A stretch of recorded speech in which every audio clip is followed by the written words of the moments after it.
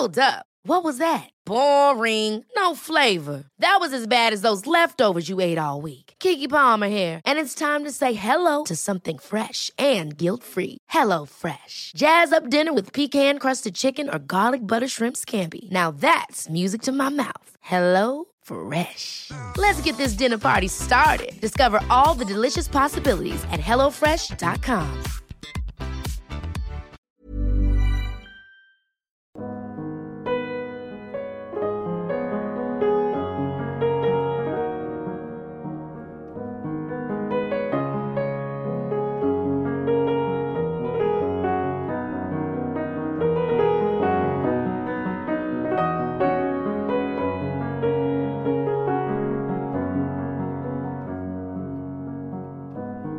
Hello everyone, welcome back to Rule the Roost podcast. I haven't been to an Oktoberfest tent today. Ooh, I'm odd. So it's hopefully going to be a much more coherent podcast. Although I think, well, actually, do you know what? The lads steadied the ship the other day, Connor and Phil.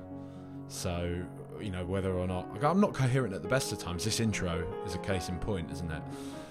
But again, I've got another ship steadier on board, and that is. Everybody knows him by now. Hello, Spooky. Welcome back, mate. How are you getting on? All right, mate. But I do need to add the caveat that I'm also quite awful at intros, and they're tough. I don't know when to stop. I don't know when to stop talking as well, which is another massive issue. Do you know what it is? It's the formality of the whole thing. And I'm not trying to just sort of wrap this up in some. Ooh, I'm zany. I'm such a tortured artist. Although it is a little bit that. I'm at the peak of my powers when I'm just. Bang, let's just go. Let's just embrace the chaos. Let's just get into it. The structured side, I think this is probably why I always struggle to hold down jobs, really. Is because, like, the structure of things, having to, like, approach something in that sort of fashion, it always throws me a bit. You know, I always want to colour outside the lines, you know? Do you know what I mean, that man? Should be encouraged, so edgy, though, right? A lot more.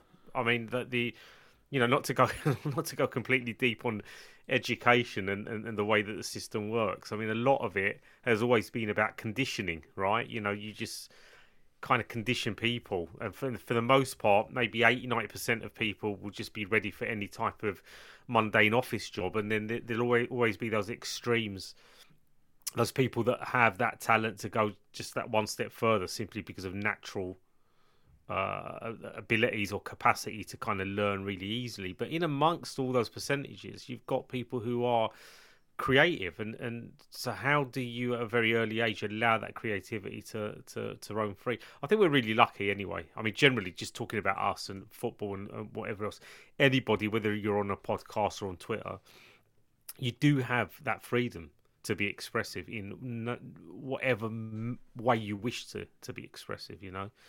And I like these, even if no one was listening.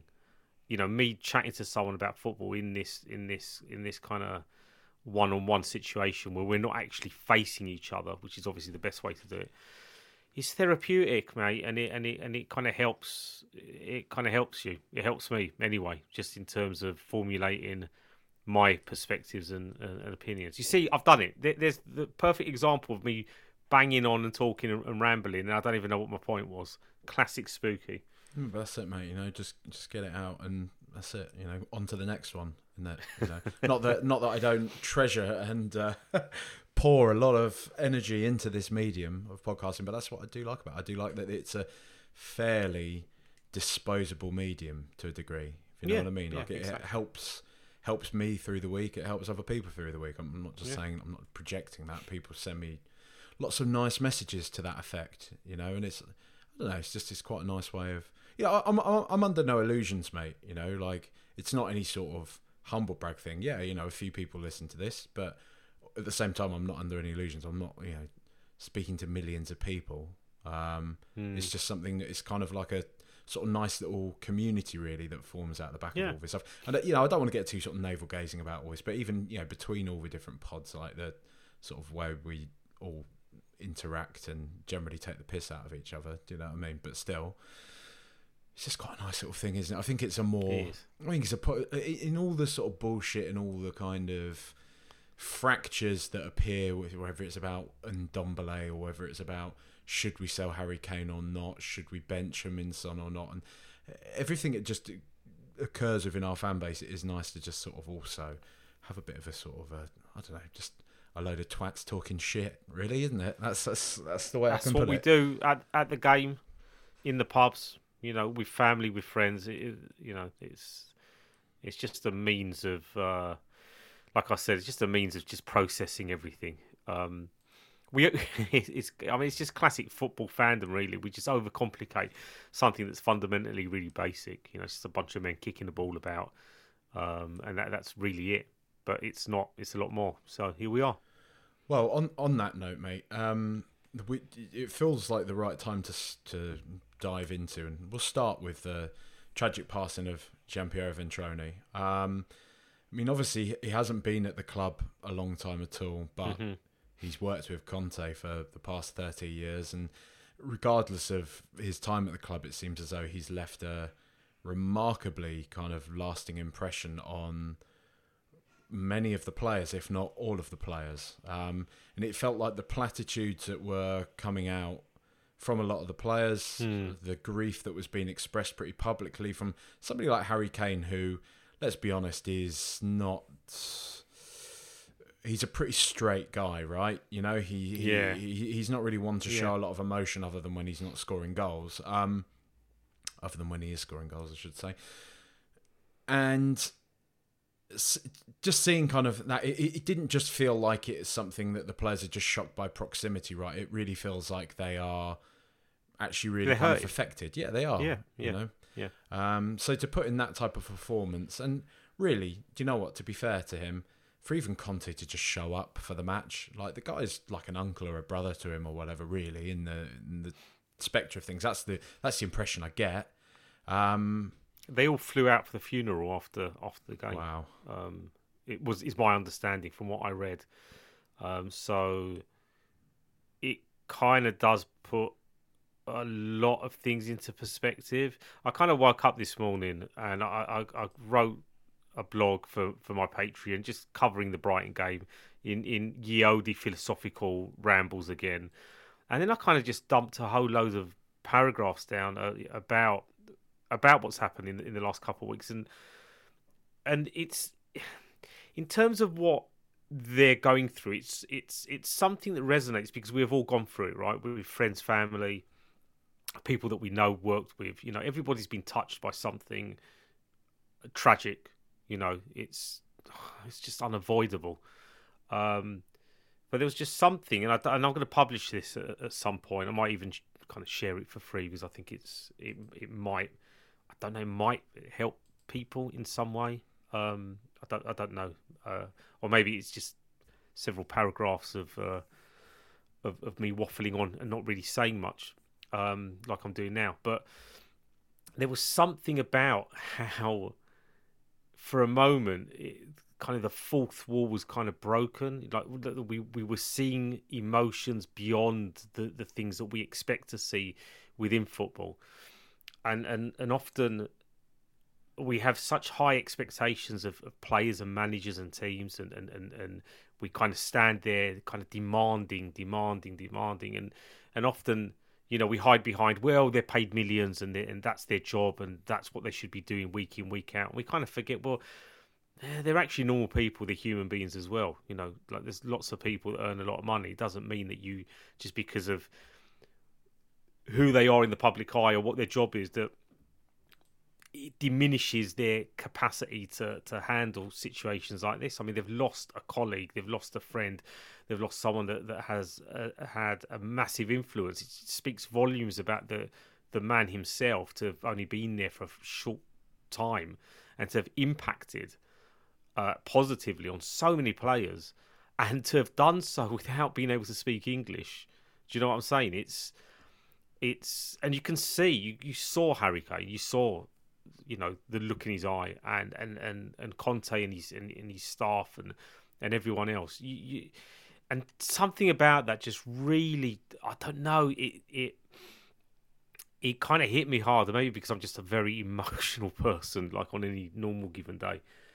Probably a consequence of far too much MDMA in my 20s and 30s, but it kind of felt, it it gave me this connection to all of them. It kind of amplified it or solidified it even more.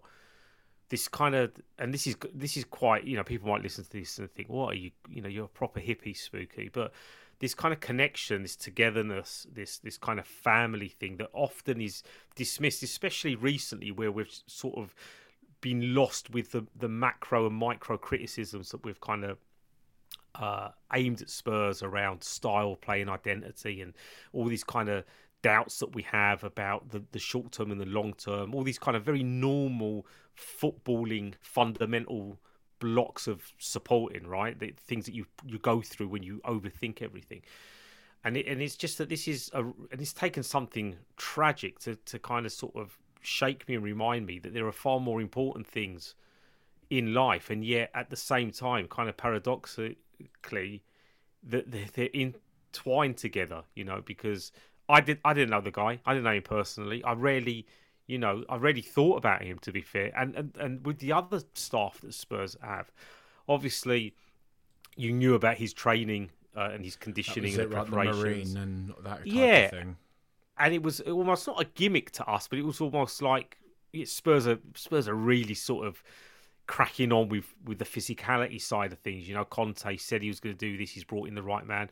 And you kind of respect him from afar, and you knew of his relationship with Conte as well, if you look deeply into it. And obviously you've got the likes of the Athletic and other kind of mainstream media giants, I guess, that write think piece articles about the infrastructure and whatever else. And that's very, very interesting.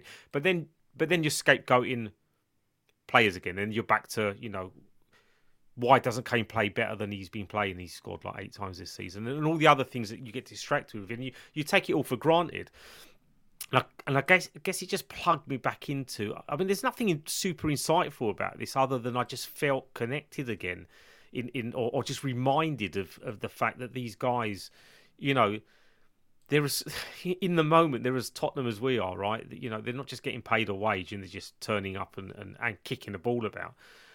They're there for a reason, and they're all fighting for the badge and the shirt. And it just, I don't know if I'm articulating this at all, mate, to be fair, but it just really binded me with all of them. And it's because those emotions are real emotions, things that we can find ourselves connected to, as opposed to everything else that is often pantomime, and it's often kidology and psychological things, when managers are losing it, in post-match interviews and the rest of it. Often it's just because that's the way they process things, and it all becomes part of the conversation around Spurs. But the impact that it's had, and then you take into account that they've had to get on with their job, and we've still stood on the sidelines being critical of, well, we could have played better, we could have done this, we could have done that, and I just think it anchors you back to a reality that we often ignore.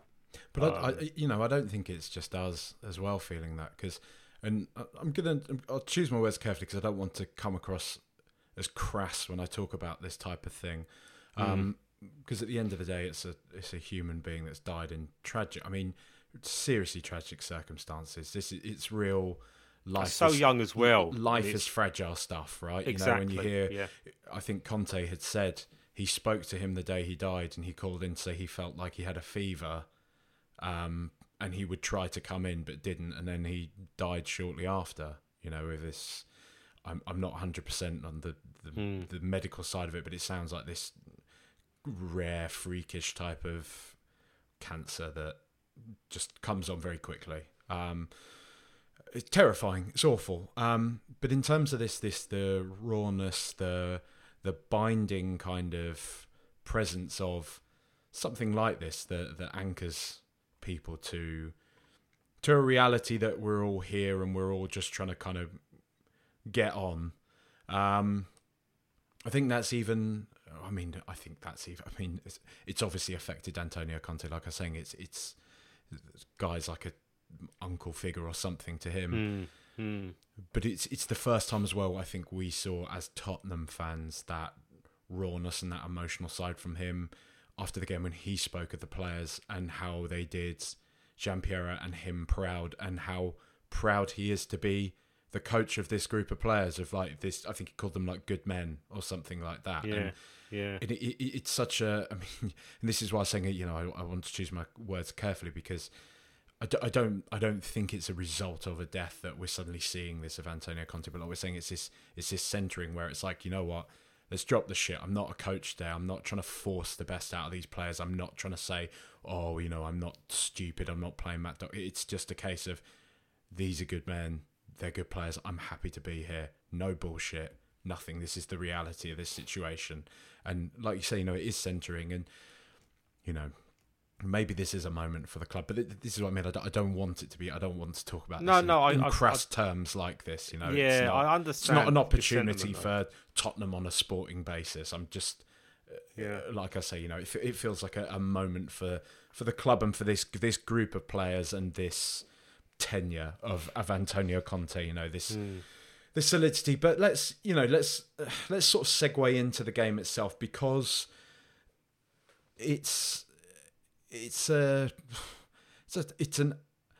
absolutely fantastic win for Tottenham. Like, to me, it's so wild how understated that victory's been. Brighton have been they've lost Graham Potter, but this is a Brighton that just went to Anfield and looked better than Liverpool. You can say whatever you want about Liverpool and their form this year. It's still Liverpool. It's still going to Anfield.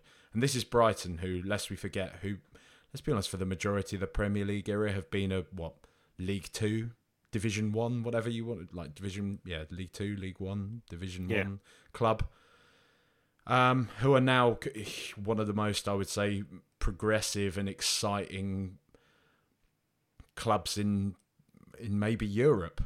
You know, the model that they've kind of managed to adopt, where they've signed exciting player after exciting player. I'm sure the lads at the Extra Inch will probably know more about their data scouting or whatever it is that they're doing, but they seem to be getting hit after hit at the moment. Players like Trossard, who is surely going to go to Chelsea in January or in summer, but that's a player who they signed from I think the Belgian league, fairly insignificant sum of money, who looks absolutely fantastic. Like we're talking about him in those terms, that he might be going to play for one of the best clubs in Europe. Yeah, I hate to say it, but let's be real about it.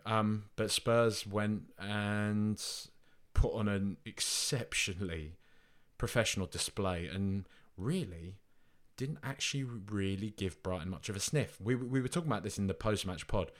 Can't really remember Lloris being troubled at all, bar one save, I think. We were comfortable. I mean, it's funny. I guess this is why it's best to watch a game of football and kind of digest it and consume it without having to kind of commentate on it on Twitter and read other people's reactions to it. Because for a lot of the game, I was hypercritical. Even though I was impressed with Spurs, I was like, oh, why do we keep giving the ball away in midfield? You know, there was some casualness and sloppiness, and I guess it's just the way that often we're wired up for this these days. You know, our expectancy is so high in just every part of the pitch, in every transition, in every automation, in every kind of fluid and non-fluid, defensive or attacking piece of play, that the brain goes to the little things and probably kind of exaggerates them in the moment. You can still look at Spurs and say, yeah, we're not as tidy as we can be. Yeah, we're not as fluid as we should be up front. And yet, you're right. I don't think Brighton really had that much of a sniff. I mean, they played like you said, they play very attractive football. They're very easy on the eye. They've always had an issue with XG. I mean, they've always had a problem with just finishing. You know, often there's that classic, what if Harry Kane played for Brighton during peak Potter? Do you know what I mean? Would they have been a far more complete package? That's oversimplifying football, I guess. You know, stick a player up front and then all their problems are solved. But yeah, they've been playing really well. They haven't lost at home since we last beat them back in April. I know it's 7 months, but obviously no football gets played over the summer, so it's a bit of a kind of colourful description. But understated is the perfect way, because even at the final whistle, I mean, for me it was again the emotion behind it. You know, Hugo Lloris going up to the away end with the shirt, and just all of that was quite overwhelming and really positive, and we're kind of honouring the man in such a great way. And it was, again, an illustration, a showcase of just how strong Tottenham are mentally. And it's we often fixate, and I know you've done the same. You know, your pod with John Bass the other week was great. I kind of agreed and disagreed with bits and pieces, but there was a lot that was said that often we fixate on in terms of style and identity and swagger and swashbuckle and whatever else, and the things that are probably intrinsic to competing properly.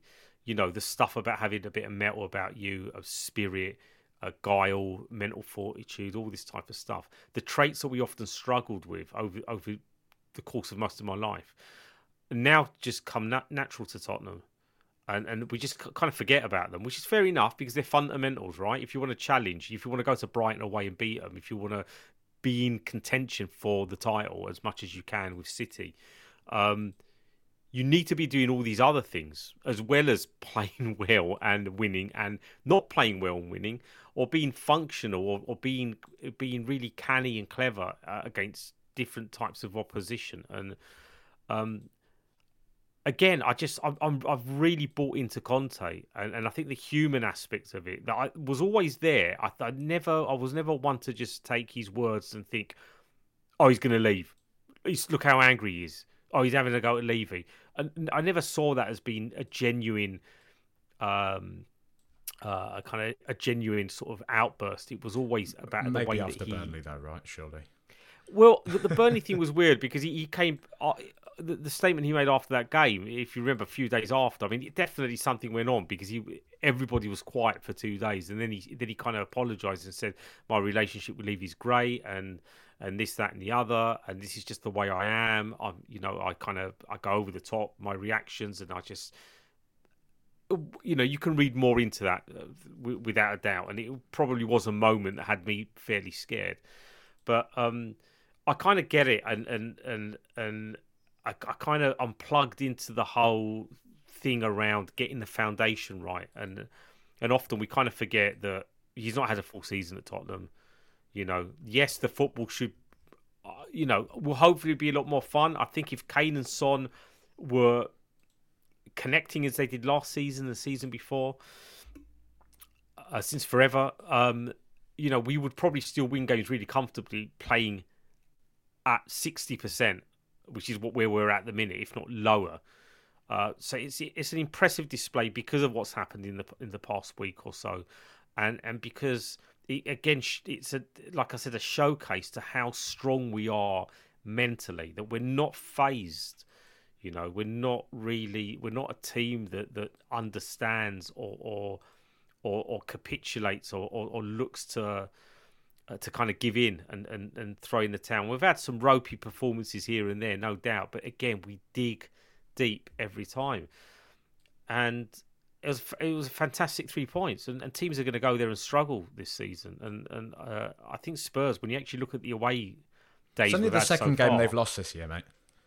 I mean, it's mad, and yet it's been dismissed and being ignored. And even I'm admitting that during the game, I probably didn't enjoy as much as I should have because of the distractions, because of the everything else that's been going on, and more so because of this high expectancy that sometimes bleeds into my own brain. Can I just shock you for a second, though, Spookers? And because in reference to sort of the pod I did with John Bass the other day, I feel that the funny thing is, since that point, it almost, I'm sure he's listened to this, but it feels like he's addressed a lot of the points that I sort of felt and was talking about, just because Frankfurt was a really divided. We were talking about the culture wars about, should we drop him in Son or this or that. Frankfurt the other night was a big one. What were you watching if you thought that was good, or you're an idiot if you didn't think that was good. I'm not really diving into that, but the funny thing is, considering how livid I was out the back of the North London derby, and yeah, right, it was a 0-0 game, but I thought we were really good in Frankfurt. I thought it looked like we were turning the corner. I thought the football was good. I thought it was pretty expansive. I thought we were creating a lot of opportunities. I thought we were pressing them all over the park. It was a good performance. And I don't even just buy... Look, because people can pick and choose, right, when they want to say, oh, but the opposition. What's the opposition that just won the Europa League, you know? It's the opposition that we were talking about going into that, being like, it's not going to be an easy game. But I think we made it look pretty easy. You know, but this is my point, Jack. Like, just in terms of people forget it's a Champions League group game, and it's like there's this kind of well, we should be smashing this team. Who are they? Oh, it's 0-0. That's not a good result. It's like, mate, it's a 0-0 away from home. We now we have it in our hands now. We've got 2 games at home against Frankfurt and then against Lisbon. I don't see us losing either. I see us winning both, and then we've qualified, right? So what do you want out of this experience? I mean, it's one thing to say, I want us, you know, we should have beaten them 2 or 3-0. We probably should have, again, if it wasn't for the lack of kind of clinical final balls and touches in and around the penalty area in the final third. You know, it wasn't the system that was at fault. It wasn't the football that was at fault. It's just individuals not quite sparking, not quite clicking. And it's been the story of our season. I'm not denying that we would, you know, but it's a good thing. It's a good problem to have because these players are not going to get any worse. They're not going to degrade. They're going to find the form that we know they're able to produce. So to go to Frankfurt, get the point, play really well, look really good, lots of nice little phases where the football was really kind of organically sort of instinctive, and it was just so. It felt like a moment, like you said, that they're waking up a little bit, and then to go to Brighton and a completely different type of occasion, and set up a little bit differently, and to put in the performance that we did. These are the things that you should be celebrating as a Spurs fan. And again, call me a happy clapper. These people say, well, this is what you should be doing if you're a proper team. Mate, if you've got that attitude, you're never going to enjoy anything because you're always going to be setting benchmarks. Well, and you're always going to be downplaying everything. You know, the whole point, and fair enough, we're not having like glorious moments of football where it's limbs and you're losing a shoe and the rest of it. But there's also the side of Tottenham that has been maligned for a long time. You know, people... You see it in rival fans. They're annoyed that Tottenham have won 1-0. Well, it's only Brighton. You know, why are you glorifying? You played 15 defensive midfielders. What do you expect? Of course you won the game. It's like they don't like it when Spurs are actually quite astute and have depth mentally and physically and get the job done. People don't like to see that. And I think some of our fans have kind of bought into that narrative a little bit too much as well, where they don't respect the fact that you have got to win games like that. If we win 10 games, 12 games like that across the season, even 15 games like that, and then the remaining games we're swaggering and smashing teams, we've probably won the league, you know, in this kind of theory, or we've finished second or whatever, based on the grafting, on the ugly, on the spirited performances. You know, and Conte has all that, you know, and it's... I'm backing him, man. I'm backing him like I did with AVB and Mourinho. So I haven't got great track record. Did you? Well, but what's the point of not? You know, that's the main thing, isn't it? But did you take much from him changing the formation? 'Cause I was buzzing, to be honest, when I saw that we were starting with the 3 in midfield, Basuma there, and we looked miles better. You know? Yeah, we did. Do you think he's going to stick with it? I think so, but I think there's the potential to be able to you know, whether you want to call it plan A and B or whatever, you just need to be flexible. You know, you need to have the ability to kind of change it up depending on the opposition. There'd be games where no doubt, you know, the traditional 2 in the middle might work a lot better simply because of the way the opposition are going to set up. But then, you know, if the opposition make adjustments, you need to be able to react to it as well. And I think there is, as much as Conte is super experienced, kind of knows what he wants, he's still inherited a team that he's trying to build into a reflection of his, you know, ethos and philosophy. And as he keeps saying, we probably need another 1 or 2 windows to be able to get there, especially with the wing backs. You know, we need a proper, fully fledged right wing back to be able for that system to truly work, and we need to refine the left side a little bit more, perhaps.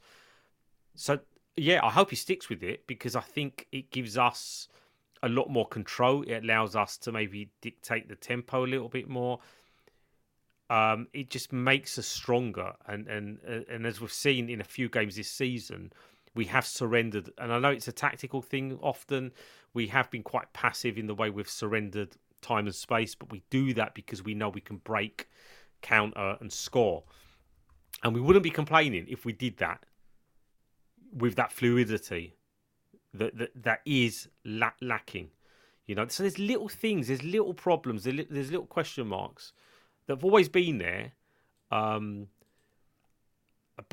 I just think we need to just appreciate what he's trying to do, and that we keep getting shown up right all the time. We keep jumping to these. I mean, you and John spoke about the kind of binary kind of conclusions after every single game. It's like the end. It's like, whereas the football, we should know by now, it doesn't work like that. So I'm really proud of my team, and like I said, I feel really connected to all of them, and yeah, I want to see us persist with 3-5-2. Perhaps we've got a creative issue centrally, because we do have a lot of defence-minded players, but you know, people like Basuma, players like Basuma, I still don't think he's anywhere near the type of player he's going to be for us in terms of application and influence. So we know Conte's football is really around the kind of automation type of play, be in the right place at the right time. And from that, you can kind of curate some creativity. And we're lacking Kulusevski as well, I mean, there's lots of little things that are not quite right with us, but we're heading in the right direction. But even what we're starting to see right now in Højbjerg, that doesn't look like a sort of a midfield destroyer, if you like. His sort of his range of passing, his reading of the game and everything, that is, in fairness, kind of displayed probably piecemeal, given the sort of the system and my criticisms of that. But we see glimpses of it, Like I said, I think it was Nesbitt that's spoken about how for the national team he does play in a more advanced role, and you see a lot more from him. I think Arsenal are talking about that this year with Xhaka. The Xhaka that played us in the North London derby the other week was unrecognisable, but we don't need to go back to that mire. It would be nice. But I was looking at, I was seeing, I've been pretty anti the idea of James Maddison in the past, and not because he tweeted some stuff about Arsenal when he was, I think, literally about 12 or 13. More just because I've always felt he's that sort of match of the day player and whatever. But highlight reel player. Yeah, but seeing those kind of his free kicks the other day, and seeing him sort of doing the Richarlison thing of being the one player that's still working hard in a team that looks dead on its knees, looks like it's going down almost definitely.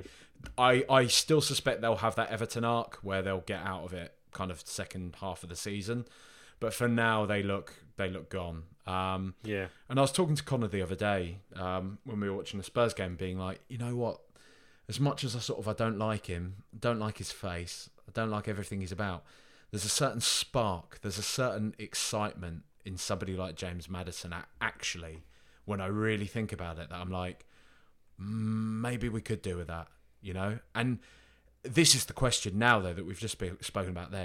Where do you play him, though? Because you'd have to have the three in midfield, right? And you'd naturally assume that Bissouma falls out, and it's Bentancur and Højbjerg behind a slightly more advanced Maddison. Does that work? Or is it simply a case that the system is what it is? The type of players that we have right now are the type of players that we're going to have. You'd imagine we're going to go in for Conte in summer, free agent. Him and Conte have a good relationship. Oh, did you mean Kante? Kante, yeah. Yeah. I was trying to be. Do you think so? I was trying to. Yeah, I think we're going for him, mate. And you know what? I know he's coming towards the end of his career. He's got injury problems, blah, blah, blah. Bring him the fuck in, mate, honestly.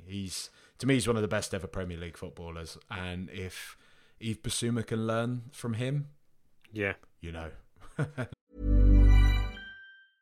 Many of us have those stubborn pounds that seem impossible to lose, no matter how good we eat or how hard we work out. My solution is PlushCare. PlushCare is a leading telehealth provider with doctors who are there for you day and night to partner with you in your weight loss journey. They can prescribe FDA-approved weight loss medications like Wegovy and Zepbound for those who qualify. Plus, they accept most insurance plans. To get started, visit plushcare.com/weightloss. That's plushcare.com/weightloss. Hey, it's Paige DeSorbo from Giggly Squad. High quality fashion without the price tag. Say hello to Quince. I'm snagging high-end essentials like cozy cashmere sweaters, sleek leather jackets, fine jewelry, and so much more. With Quince being 50 to 80% less than similar brands. And they partner with factories that prioritize safe, ethical, and responsible manufacturing. I love that. Luxury quality within reach. Go to quince.com/style to get free shipping and 365-day returns on your next order. Quince.com/style.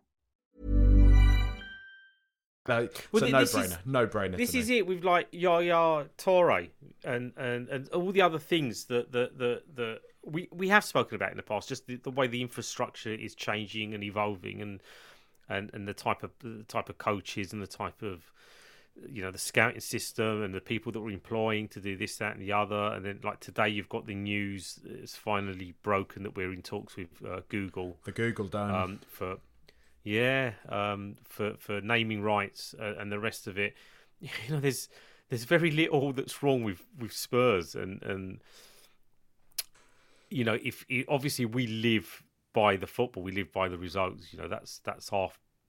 That's what we're about as supporters. We want to go on this grand adventure and this journey, and this is unlike. It's not comparable to Mourinho. I know a lot of people have tried to compare it to Mourinho in terms of, the football. I don't see that connection at all. In that, I think Mourinho was trying to do something and had absolutely no idea how to do it really in the right way. It was more desperate. It was far more chaotic, and there was no real structure to it. And to compare that to what we've got under Conte is.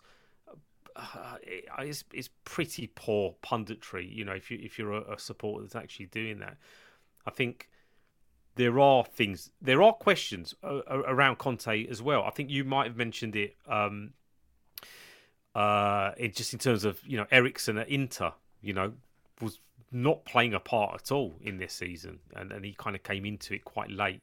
I think because Conte was kind of supposedly forced to play him. I mean, I don't know how much you can kind of read into that, but the whole question around creativity is can a creative player sit in a central position? I mean, can Kulusevski do it potentially, and then be allowed to kind of roam out of that position because he'd be able to, simply because of the amount of numbers we'll have in the middle of the park to protect him. There's things that we are talking about right now, don't know whether they're kind of pragmatic enough to fit into what Conte wants, because obviously he's not big on complete expression.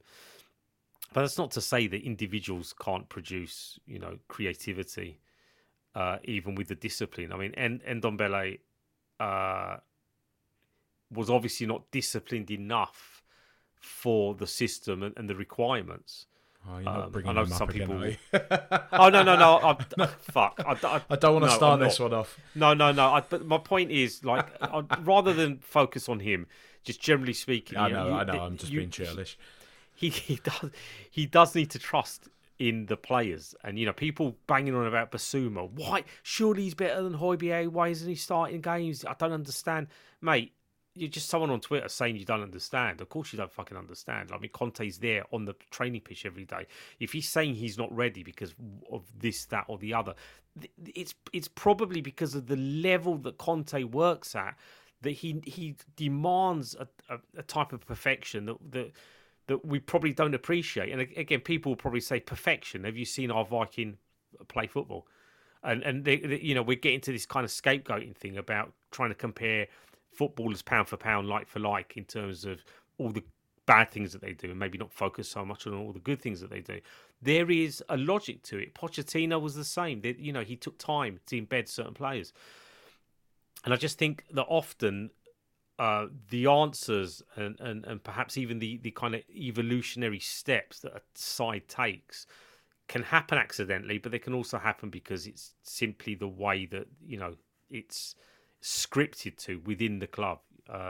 And Conte's thinking ahead, no doubt. He's looking at the team and he's looking at the weaknesses, and he's thinking, are the resolutions within the squad now, or do we need a January window? Do we need to change the formation? Do we need to stick to 3-5-2? I think all these things are good, and they're basically all good because we're third in the league. We've lost once because of officiating, if I'm going to be completely honest and bitter about it.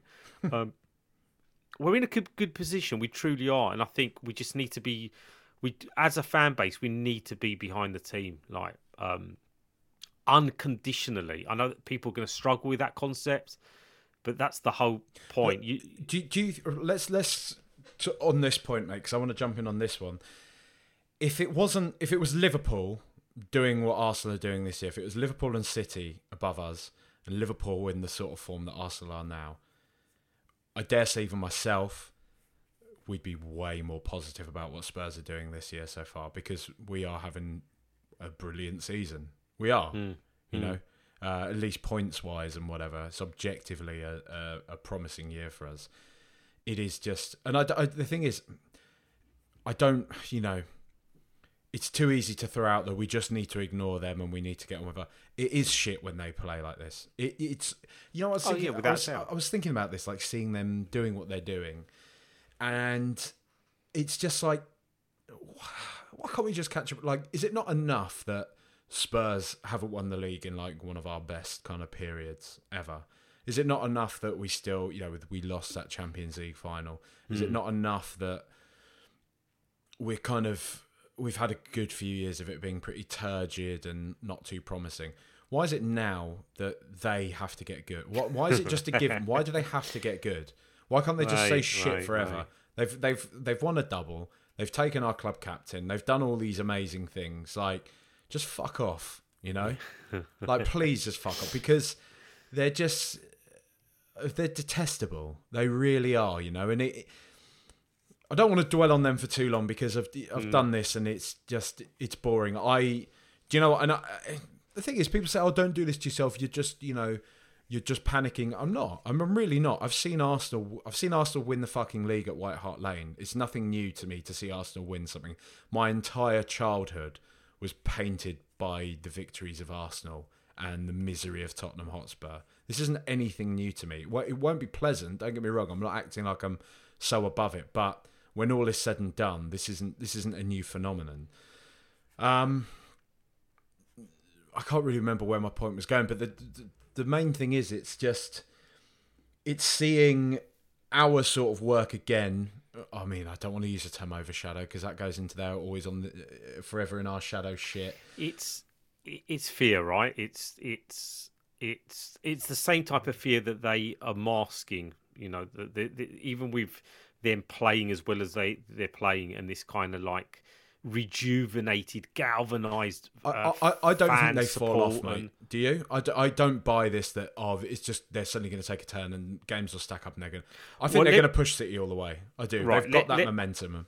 I'm going to come back to that, because I've got a couple of things around that. But just in terms of the way that they perceive us, they're also worried about us, as they should be, and vice versa. Neither fan base wants to see the other club do well at any given point, regardless of where we are in the table. They have momentum on their side, and the dangerous thing around this, as many have already spoken about, is that it has Leicester City energy about it, especially with the rub of the green that they're getting with a lot of decisions and the rest of it. And often momentum can push you above and beyond the reality of perhaps the kind of standard and quality that is required in the Premier League. But at the moment, that standard and quality they're producing, because if you actually look at everyone else, United are kind of, you just don't know with them. Chelsea are probably going to come into the top four chase. But, Liverpool have just completely lost it for the moment. So it's just City, a City, obviously, they're going to be, they're probably going to win the league comfortably. So there's no pressure on Arsenal, which is classic Arsenal, right? Even though people are saying, of course, there's pressure because they have to continue their form. When they kind of exist in this bubble most of the time, and perhaps now and again, when the bubble bursts, you actually get to see the fragilities and the naivety and the stubbornness of Arteta, and the fact that it's happened a couple of times this season against United, momentarily against Tottenham, even against Liverpool, where they looked like children.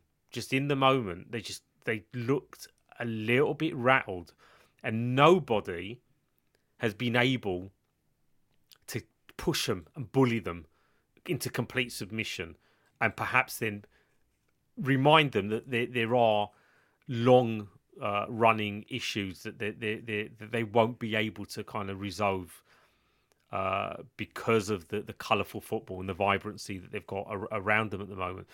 The problem with that is me waiting for that to happen. It might not, because of the form of the other big teams.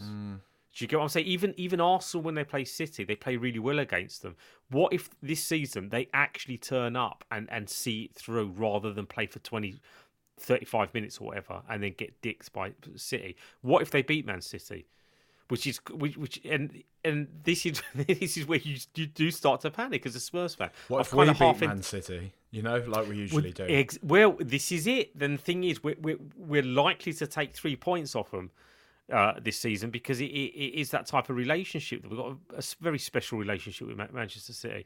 So there are those moments where you think it is the Leicester City energy. It is the lack of quality elsewhere, because in that season, everybody basically shut shop. They just it was just Tottenham that really kind of pushed. Even Arsenal that season, they beat Leicester at the Emirates, and then they kind of bottled it after that point. So it is that thing inside your head, that kind of whispering self-doubt and kind of panic-stricken fear that what if they don't falter? And I have actually gone a bit early and said that I expect Arteta out to tweet at some point in October. So I'm going to have to fucking pray to the footballing gods that they've got a sense of humour, and for once they smile down on me and not down the road. But all the better for it. If they're going to be at their very best and we finish above them, that kind of makes it even sweeter for us. Do you know what I mean? So, well, do you know this? I'll tell you what. One of the things I think, mate, is that as much as my overactive imagination is often prone to thinking about things like, what if Harry Kane goes to Arsenal on a free transfer and such? Similarly, it can do good things, right? And I get that. Okay. I get that devilish kind of enjoyment thinking about what if this is all just been set up to, and it would be utterly it would be disgusting to see Tottenham in a title race with Arsenal. But what if this is all getting set up for? We thought Amsterdam was the high note. What if this is our Aguero season? What if this is, we're neck and neck with Arsenal for the Premier League, and last day of the season, Harry Kane's redemption, he scores that big goal that sees us edge above them as they lose away to Leeds or whoever it is they've got last game of the season. Because this is what it could be, mate. We've got to think about this shit positively. We've got to spin it this way. Well, this is it. This is what I mean. Because that is an arc for the ages. It never gets better than that. Beating Arsenal in a title race, last day of the season. Never. Well, this is my point about getting behind the team and the club, because they're fully bought into it, right? I mean, it's bless them. They've been humbled over the years. They've fallen back in love with their football club, right? They got rid of Arsene Wenger. They wanted something. quite petulantly above and beyond the cups that they were winning. It wasn't good enough. I kind of get that. You want to be ambitious as a football club. They were promised a lot, and their owners did not deliver on those promises. So they've had a reset in amongst all that, and now they are free. There's no constraints. There's no kind of expectancy on them other than the one they're creating from the unity that they find themselves in. And it makes me. I mean, I can taste puke in my mouth as I'm saying all this, but at the same time, I don't look at them and think that they do have the substance for the 38 games. I mean, it would take a spectacular collapse by City, and it would take a gutless kind of challenge from all the other teams supposedly that should be finishing above us and Arsenal. My faith is in things to balance out over the course of the season. Maybe I'm deluding myself. Maybe I'm being slightly overprotective of them pushing City, like you said, all the way. And if that does happen, I'd rather focus on what we're doing. What are we doing as a fan base? What are we doing as a team? What are we doing as a football club? Let's celebrate what we're doing as well. Let's not make it about us being worried about them. Let them worry about us. Because there'd be nothing funnier than them playing the greatest football they've ever seen in their lives, and for Spurs to finish a point ahead of them again at the end of the season. It would just break them completely and utterly. I think Arteta is nowhere near being the manager that he thinks he is, and I think anyone that brings out a light bulb and chats about Edison and scribbles cartoons and the rest of it, I get it. He's talking to children. He's got to obviously lower his talks and inspirational speeches to a kind of a play school level for them to understand. But I think it would be a disgrace if we let this guy finish above Conte. And even I don't know. Even the thing is, I always thought he was I don't want to go too deep into this, because I think some things are above just like football tribalism. But he has good ideas. He has good ideas, and that shit works under aside, Pep. as somebody as I thought was a good bloke, I thought his post-match comments about Thomas Partey were disgraceful. I thought it was, whatever you feel, if you're his manager and you want to back him and you don't want to get into it, not great, but fair enough. I can kind of come around to that more. To be actively kind of making him the victim in the whole thing, I found perverse, really. Rosa on the Hometown Glory podcast actually speaks about that very succinctly and from the heart about that. So have a listen to their pod and see what Rosa, because she puts it in a way much better than I will be able to. We're talking about Tottenham being overshadowed by Arsenal and our joy of that being overshadowed. You could say similar for Harry Kane. 8 goals in 9 games now from the start of the season. We're not seeing the same old narratives about Harry Kane struggles to start a season. He's always slow. He's on, I think I saw the other day somebody said his projected goals is going to be probably about 34, 35 goals this year, which is pretty mad considering, he's almost indefinitely going to come runner up to Haaland, who's going to end on a ludicrous score. Manchester City are it's conflicting, isn't it? Right, they're hopefully going to stop Arsenal from winning the Premier League, but it's not maybe as good a thing as it should be. We don't need to go into that too much. I just wanted to talk more about Harry Kane. You've seen him today. He's starting up a charity, a foundation to help sort of young people with their mental health. Trying to open up sort of further conversations to this, and it's interesting because you see these things. You saw his campaign with Harry's Razors not long ago, and now this. And I don't know if you have been to or if you've seen anything about his exhibition that was in the London Museum. I filmed a thing there, or it was a work gig there. So I've actually visited the exhibition, seen it all, and one of the themes there is about strength, about mental strength, about belief. Yeah. And we do get the thing, because we don't often see this human side of Harry, you know. And it does make you wonder, like, the kind of the shit that is, you know, he's doing something for CBBC today, and the comments are, as you'd imagine, and it's partly the internet, it's just what it's like, but some of the comments, man, about the guy are just like, fucking hell, really? You know? But he's just, ultimately, I just, you know, he's a good guy, right? I think he is an inspirational figure, and it's a great thing that he's doing. He doesn't have to. You know, people can call these things cynical or whatever, but is it? Or if there's I think the older I get about this stuff, I've always been kind of cynical about celebrities doing charity things and whatever, but the older I've gotten, the more I'm getting to this point of, like, regardless of that, if there's a net good to this stuff, then who gives a fuck? I don't see this as that either with Harry Kane. I don't see. I mean, you have to be really cynical to say that he's being cynical, or being performative, rather, just in terms of doing this just so that he can grow his brand to then be able to do other things in football for the back of it. I mean, people do things mostly from the heart. Not everything is orientated around money and ego and the rest of it. You know, he's a private person. He's a closed-off person. He's not an emotional person. You know, just in terms of day-to-day, week-to-week, there's always these weird discussions around, is he fully coy? Does he really love Tottenham or not? And it's, at least, we don't need to be having these discussions. I mean, obviously,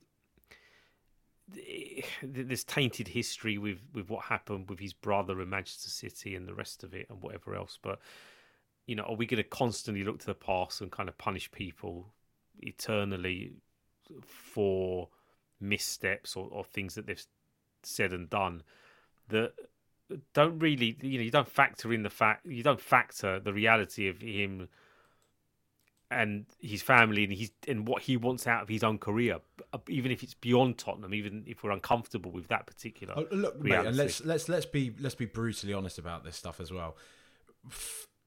However many years ago, a full stadium of people were singing Dele Alli's name. They loved him. Now, if you even say a slightly misty-eyed kind of thing about Dele Alli, it's filled with Tottenham fans saying, well, you're the problem with this club. He wasn't good enough. He wasn't. Do you know what I mean? So this shit goes both ways. This is one of those things that's, a lot of fans like to do this whole, this player isn't loyal, they don't play for show. We aren't fucking loyal either half the time, not. Man. As soon as a player's out of form, even when Son and Kane are out of form, we're saying maybe it's time to bring Richarlison in or something. So people can fucking bore me later with that stuff, man. It hurts us. Yeah, of course it hurts. I'm not saying it didn't hurt me when he wanted to go, but also at the same time, we were in an awful moment. Like, we just lost Mourinho. We were hiring Nuno Espirito Santo, and the guy's thinking, well, my career's coming to an end. Why should I stick with this? You know, fair enough to him. I think what he's doing is great. I mean, I've seen the tweets from Tottenham. I've not delved into the children's. I think it's a reading, isn't it, that you were referring to? Oh, it's like a thing that they do on CBBC. Yeah. So I've not had to look at that specific thing. Well, I think the foundation thing, anything. I mean, if players are giving their time to you know, if they're basically, he's created a foundation.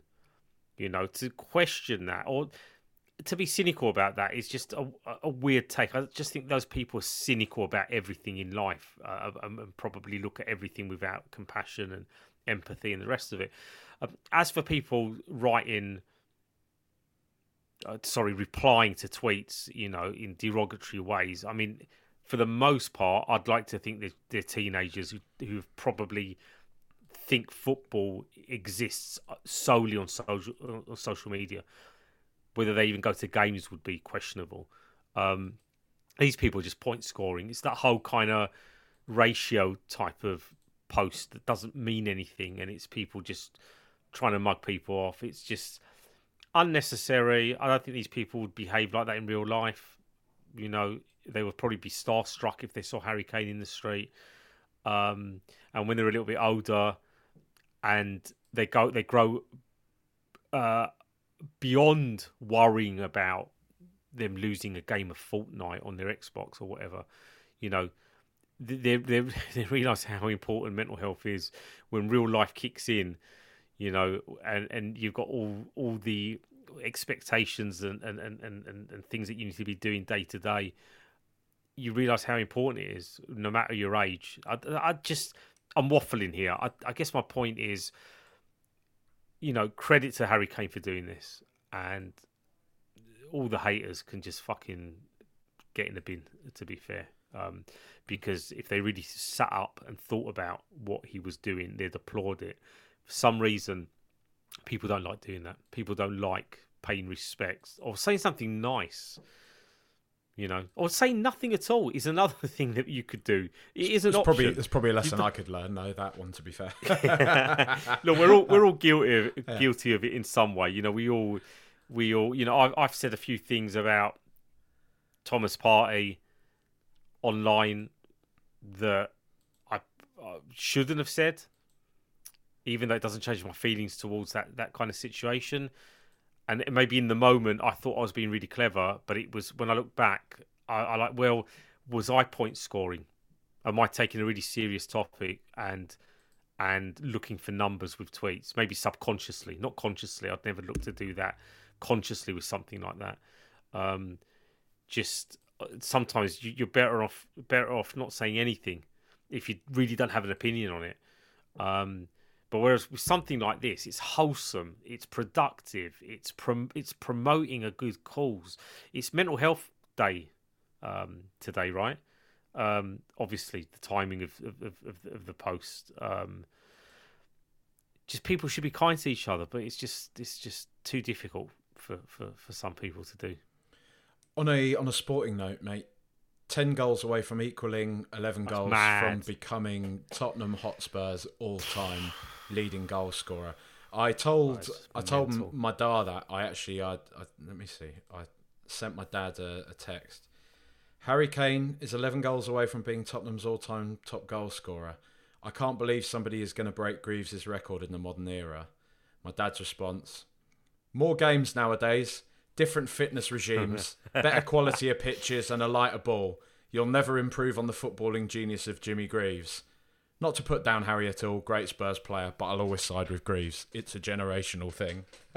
It's my dad's hero growing up, but he loves Harry Kane still. But it's mad, right? It's mad to see somebody break. I've spoken about this before. We always remember it: Championship Manager, Football Manager, the club records. You saw Jimmy Greaves' thing there, and you just thought that is a cement record, right? It's never to be touched, just going nowhere. Broken.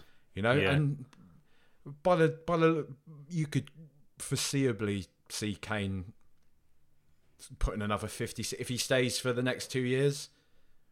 Don't know about beyond that, but if he stays for the next 2 years, you could see him getting 40 goals in that time. It's mad. It's mad. And I don't think we'll ever see that broken in our time, right?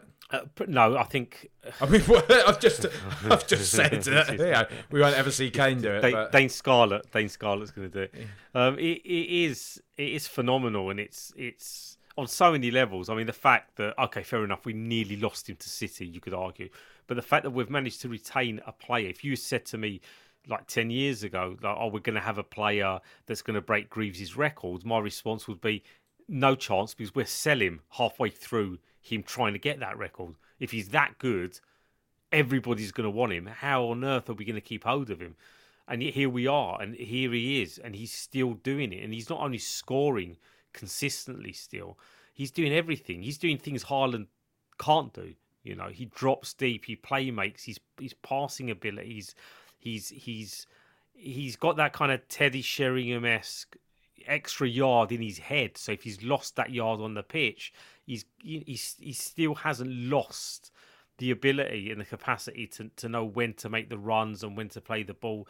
He's just an all-round generational talent, centre forward, who I think we all appreciate him. For the most part, all Spurs fans probably were a little bit spoiled at this point and expect even more from him and get frustrated with him even sometimes. But I think that's just part and parcel of how we kind of, again, digest football day to day. We're blessed. And we've got Son at the club as well, who's also he's nowhere near Greaves' record, and he never will be, I don't think, but he is also in that top 10 list. we just need to. I just want us to win something now to kind of validate the memories of these players, so that they have stories to tell. That we have stories to tell. You know, even though we're going to tell the stories regardless, because as club servants, they've been absolutely phenomenal. I think we all deserve, you know, with hard graft and a bit of luck, we all deserve that crowning moment. Just so we can look back and say, well, there you go. I mean, even Robbie Keane and Ledley King, you know, won the League Cup.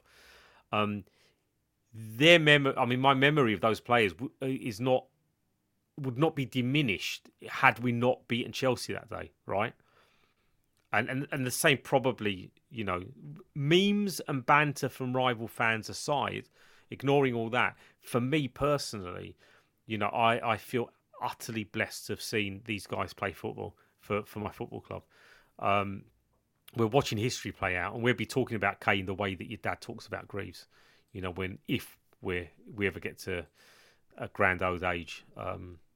So yeah, it's just mad. I mean, I hope he takes Shearer's record as well, and I hope he does that at Tottenham. But we'll have to wait and see. It's madness, isn't it? It's certainly good enough for Google, mate. Who, if you believe, yes, if you believe the news, are going to come and give Love us it. a nice big sum of money. And do you know what? There's way more embarrassing sponsors than that to have on the. I don't know why they. I mean, I get the whole Google. There's you're gonna people are search for trophies. Precisely, online that's it. Searching for trophies, but still, I don't care. I could not give less of a fuck. Give me the money. You're talking about what? Are they top three? Apple, Amazon are probably above them. Maybe, potentially, I think. And I think don't the know, other maybe, thing is, potentially. I think they are. all companies that size probably have questionable things about them, right? In that forum of mega wealthy clubs, they're one of the less evil ones as well. You know, I would say. I'm sure I'm going to get called out on this, but still. Google, there's a website which is basically, it lists all the projects and devices and software and applications, all the things that they've basically shut down and cancelled. For all the good that they do with, obviously, their search engine, if you want to define that as good, I guess, for advertisers. But, you know, the Google Pixel phone. I've got a Pixel phone, very good. Yeah, and they're rather more kind of ecosystem centric, you know, Google Photos and all the other things, right? Gmail, the rest of it, all fantastic. But they have a long list of things they've canned and scrapped. They do love chucking money about to desperate causes. So, but happy to be the latest one, without a doubt. That I think the fact that Spurs are this brand in terms of the NFL, in terms of the stadium. I was told yesterday, maybe I missed this in amongst all the news, that they're looking to update the technology that's used to swap the pitch from the NFL pitch to the Tottenham pitch. Can it play right wing back, mate? That's the question. I've no idea, but I think the end product is that we're able to kind of house concerts and other events at a far quicker rate. So Levy can squeeze in even more non-football related activities at the Tottenham Stadium that will no doubt trigger loads of people. But you know, money's money, and if it's all going back into the football club, I'm all for it. If it's going to be spent on wages and footballers and the infrastructure, why are we hating on any of this? You know, just bring it on. 2 weeks of away fixtures, yet we've still had 2 weekends of a full stadium, you know, with the NFL in town. So yeah, whatever. I'm telling you, get over it. Yeah. You moan about Manchester City being able to buy Erling Haaland. Well, this is as close as we're going to get. This is that. it. So you want to be if you really want to join that club. If you really want to become this kind of elite superpower, as dirty as that sounds, leaving my mouth. And dirtier things have left my mouth, no doubt, in my lifetime. But if you want to be that, I don't even know what that means. What did I mean by that? If you want to, if you want to be competing at that level constantly, if you want to be a football club, if this is what you actually do want, that could potentially win the Champions League or the league title every season, there's certain things that you need to be doing in order to catch up, and knowing full well that all those steps you make to catch up, they're making steps to kind of grow even more. So we are in this weird position as Spurs. We were left behind with Sky Sports top 4. We caught up, and now we've kind of been left behind by what City and Chelsea and one or two others have done over the past 10 years. But again, we should celebrate the fact that we're in amongst it still. We can have this discussion, Jack. We can talk about it, and it's not just theoretical nonsense and kind of dreamy, just rubbish that's coming out of our mouths, things that will never play out. We could win the league. And this is coming from a football fan base that hasn't won a trophy for like 14 years. But we can have a conversation about, well, we could win the league if City fuck up and we get ahead of Arsenal. We could win it, and the fact we can have these conversations means something. It makes everything tangible. So give us the money, let Levy do what he's doing, love him or hate him. We're doing the right thing right now, and you got to back that, and you got to get behind that, because them look down the road, they're getting behind their swamp of a football club, and we have got to unite at this end. The Seven Sisters, and do the same thing.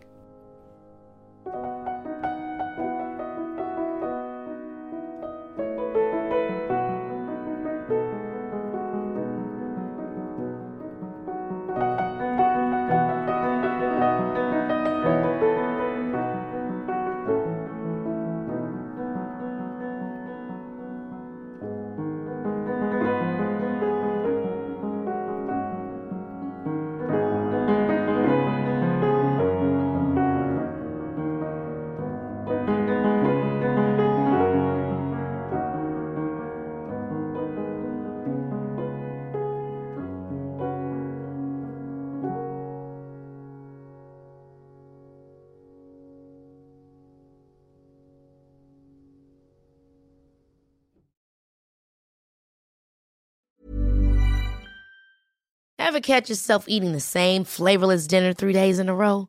Dreaming of something better? Well, HelloFresh is your guilt-free dream come true, baby. It's me, Keke Palmer. Let's wake up those taste buds with hot, juicy pecan-crusted chicken or garlic butter shrimp scampi. Hello Fresh. Stop dreaming of all the delicious possibilities and dig in at HelloFresh.com. Let's get this dinner party started.